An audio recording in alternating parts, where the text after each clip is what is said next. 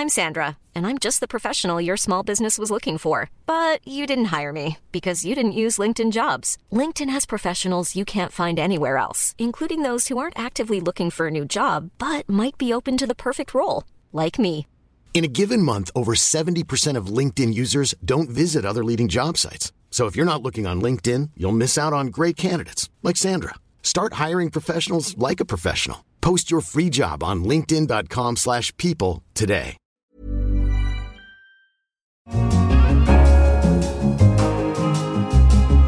Hello, I'm Helen Joyce, the finance editor of The Economist. Welcome to Money Talks.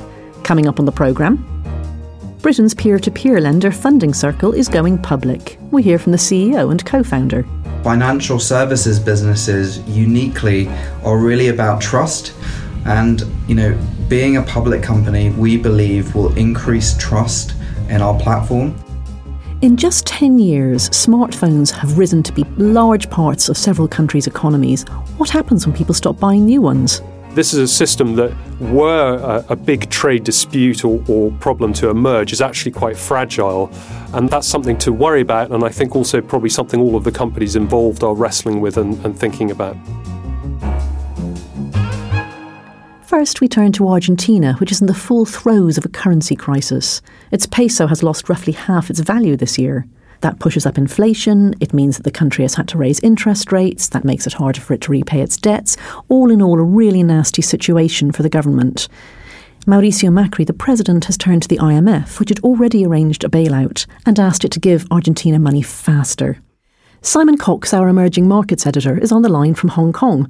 Simon, it's a job that you have to be used to crises coming along every now and then, and right now Argentina and Turkey are rivaling each other for the bigger crisis. Who's ahead at the moment in that race? Argentina. It's quite interesting. I think earlier in the year, troubles in Argentina spilled over to other emerging markets. They helped to sour sentiment in other parts of the world. But I think in the last few weeks, troubles in Turkey have spilled over to Argentina, and it's been the victim of that same kind of contagion. And Argentina right now is trying to arrange at the IMF to disperse more of the loan that the IMF had said it'd offer it. Yes, that's right. So earlier in the year, Argentina's government decided to turn to the IMF quite promptly. It was quite early in its troubles, and it won a very generous bailout, $50 billion, of which $15 billion was paid out up front. But the rest was supposed to be paid out in quarterly installments. And last week, Mauricio Macri, the president, went on YouTube to say that they would like these payments to be doled out a bit faster because they've got a bit of a cash crunch coming up. Por eso quiero anunciarles que hemos acordado con el Fondo Monetario Internacional adelantar todos los fondos necesarios para garantizar el cumplimiento del programa financiero del año próximo. This YouTube video became a little bit notorious. He implied that the IMF had already agreed to do this. In fact, the IMF hadn't formally agreed yet. It was more just in discussions to do it. When this was discovered by the financial markets, the reaction was really quite violent. And they've hiked interest rates to an astonishing 60%. I mean, that sounds like it's reached the point where people won't even believe that can stick. Yes, so they raised interest rates by 15 percentage points to 60%. And like you say, there comes a point when, in trying to be credible, you become incredible. And they have said that they'll commit to this high interest rate policy at least for a couple of months. But it's going to do great damage to the economy. And one wonders if rates are now so high that they're doing more harm than good. There's quite a long history to this in emerging markets of attempts to defend the currency through very high interest rates. And at some point, I think you reach diminishing returns.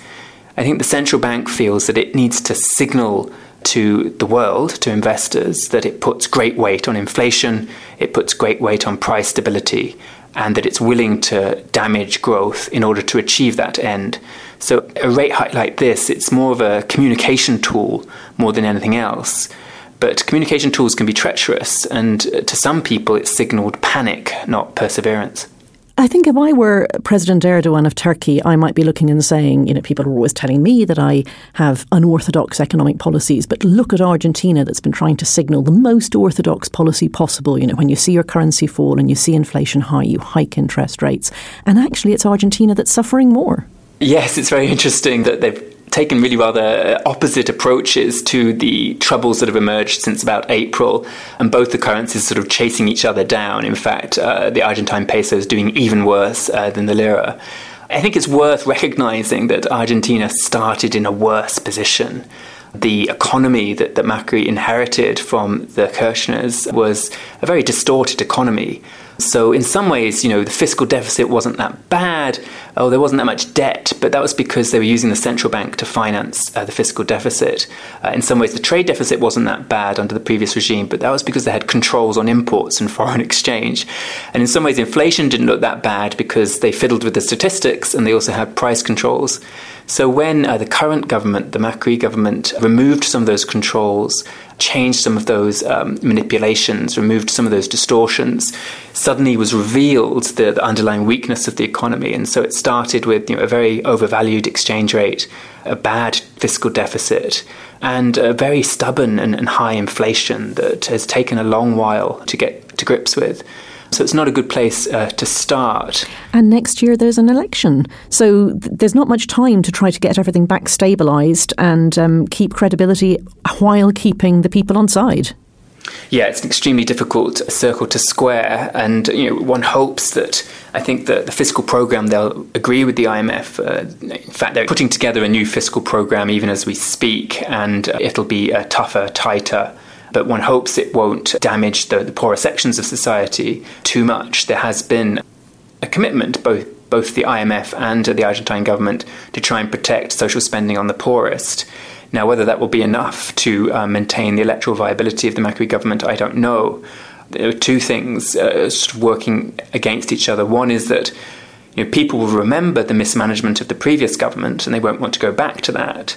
But on the other hand, it isn't that long ago that Argentina had a recession. When Macri first came in, the economy slowed down. And back then, people said, well, this is the sacrifice we have to pay in order to put the economy back on track.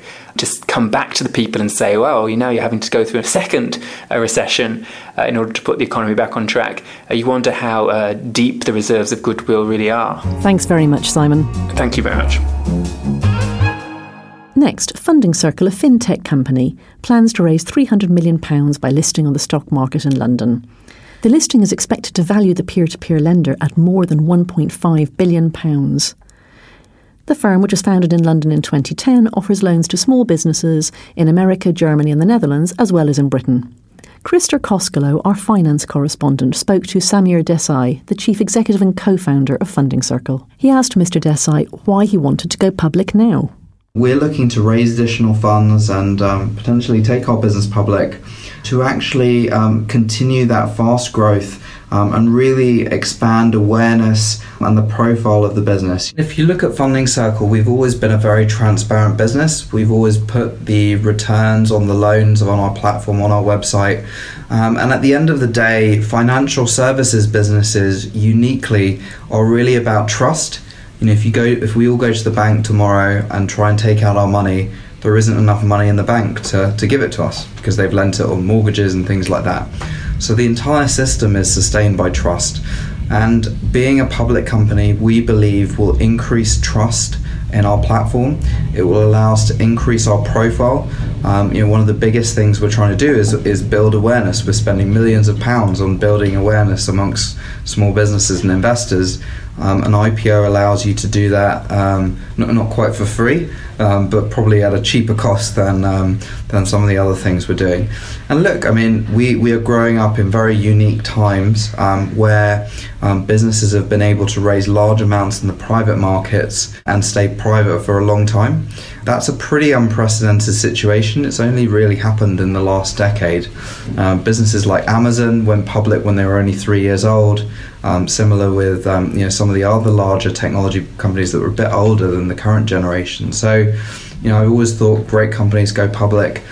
We want Funding Circle to be a great company. There'll be ups and downs, and we're not being naive about it. But we believe that for our specific business model, this fintech business model, being a public company is a good thing. Your business, as with others, is also buffeted by external factors, and as a London-based fintech, clearly one of the biggest potential hurdles is Brexit. So I was wondering, how much do you worry about Brexit? There are obviously many angles to Brexit. You surely have at least some EU staff. There's, passporting issues or regulatory issues, given you consider Germany and the Netherlands to be among your core markets, as you said earlier. How much do you worry about Brexit, for yourselves and for London's thriving fintech scene? If you look at our business, it is significantly bigger than when the Brexit vote took place in June 2016. I think it's over 171% as large in terms of loan volume. We don't benefit from passporting. There is typically local regulation in each of our markets, so we comply with local regulation in the UK, local regulation in Germany, local regulation in the Netherlands. So, we didn't get any benefit from that kind of structure. And what you typically find in times like this is that banks really curtail lending. They pull back. They're very pro-cyclical. So we do believe it's an opportunity for Funding Circle to really expand our market share at a time when banks will, typically pull back pretty wholesale. Clearly, access to talent is one of the areas that London and other fintechs have been talking about a lot. As one of the largest fintechs in Europe, we are able to attract a disproportionate level of talent. A fair portion of our technology staff and other staff are from Europe, but equally, the government has been making very positive noises about access to talent for technology companies. They announced a technology visa scheme recently. So we don't know exactly what will happen, but what we do know is that London is a big city, that there is a lot of talent that we can access. And frankly, we have operations in Berlin, in Amsterdam and other areas. So we feel pretty confident we can access talent wherever it is. Another thing that, critics tend to say about peer-to-peer lending as an industry is that it's still so young that it hasn't really weathered a recession. And some people say, when the loan defaults actually, skyrocket up for macroeconomic reasons and the peer-to-peer lending model won't hold up. What's your take on that? We haven't been through a recession as a business, but we've hired a team of hundreds of people that are looking at risk management and data analytics. My chief risk officer was the chief risk officer of Barclaycard and managed that portfolio through the recession globally. So it's a £40 billion portfolio. And we regularly run the same stress tests that banks run on our portfolio. What we found is that in a downturn, the loss rates on the loans on the platform are currently around 2 to 3% a year. In a downturn, we would expect those loss rates to double. But actually, the gross yield that we're charging is about 10%. So even if loss rates doubled, investors would still get a positive return. Samir Desai, thanks so much for joining us. Krister, thank you. If you have any thoughts on anything we've discussed today, please email us at radio@economist.com or tweet us at economistradio. Finally, the global supply chain, where millions of workers at hundreds of interlinked firms in dozens of countries together will make 1.5 billion smartphones this year. That's all under threat. Patrick Fowles, our Schumpeter columnist, is here in the studio to tell me why. Patrick. Well, that's right. On the 10th anniversary of the Lehman failure, we're looking around for things which are systemically important and too big to fail. And actually, one of them, in a strange way, could be this enormous complex for making smartphones that spans the world, involves vast numbers of workers, especially in Asia. And it's interesting, the IMF's recently done some work to try and quantify just how economically important this massive industry has become. And surprise, surprise, it's huge. It's about 5% of global GDP. And in a large number of countries, it accounts for a big chunk of exports. So 33% of exports from Taiwan, 15% from South Korea, 11% from Malaysia, and so on. OK, so it's too big to fail. But why would it fail?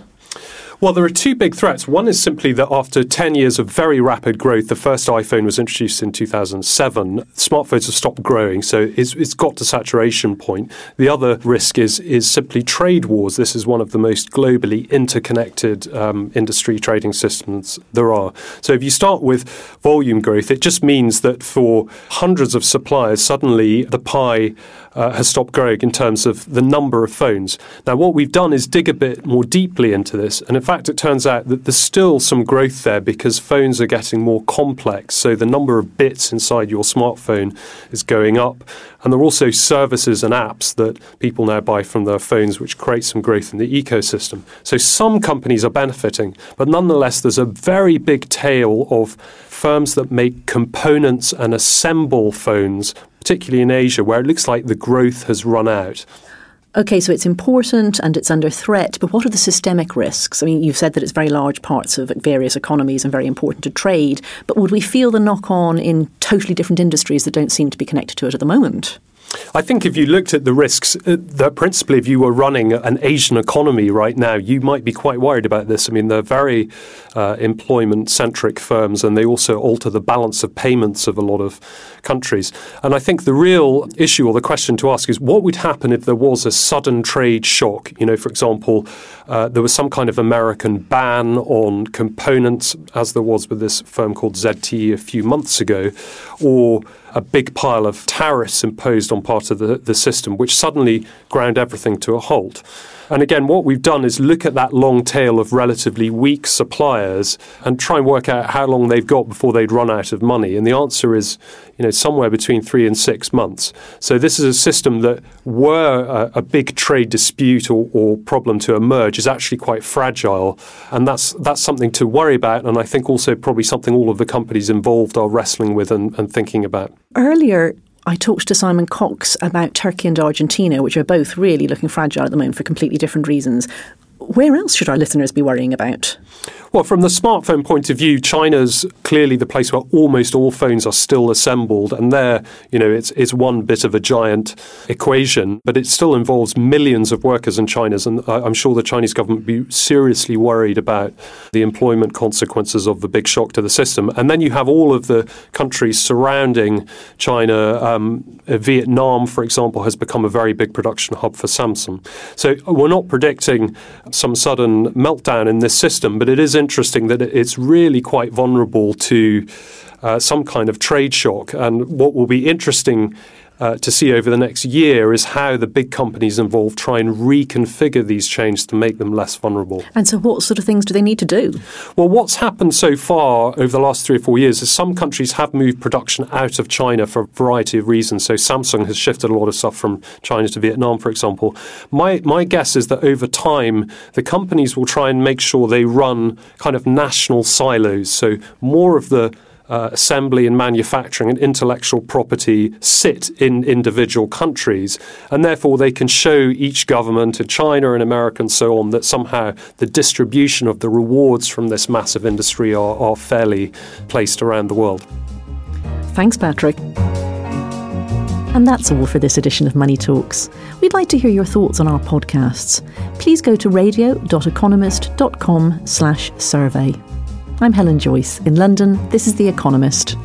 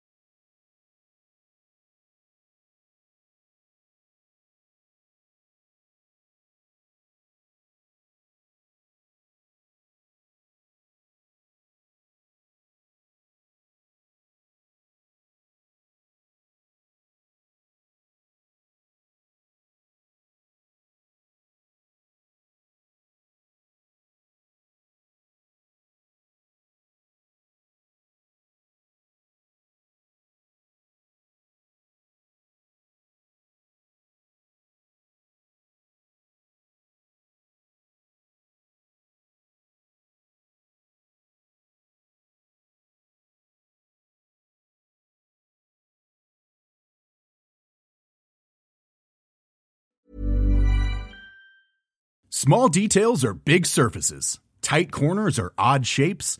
Flat, rounded, textured, or tall. Whatever your next project, there's a spray paint pattern that's just right.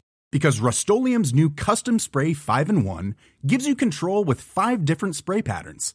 So you can tackle nooks, crannies, edges, and curves without worrying about drips, runs, uneven coverage, or anything else. Custom Spray 5-in-1. Only from Rust-Oleum.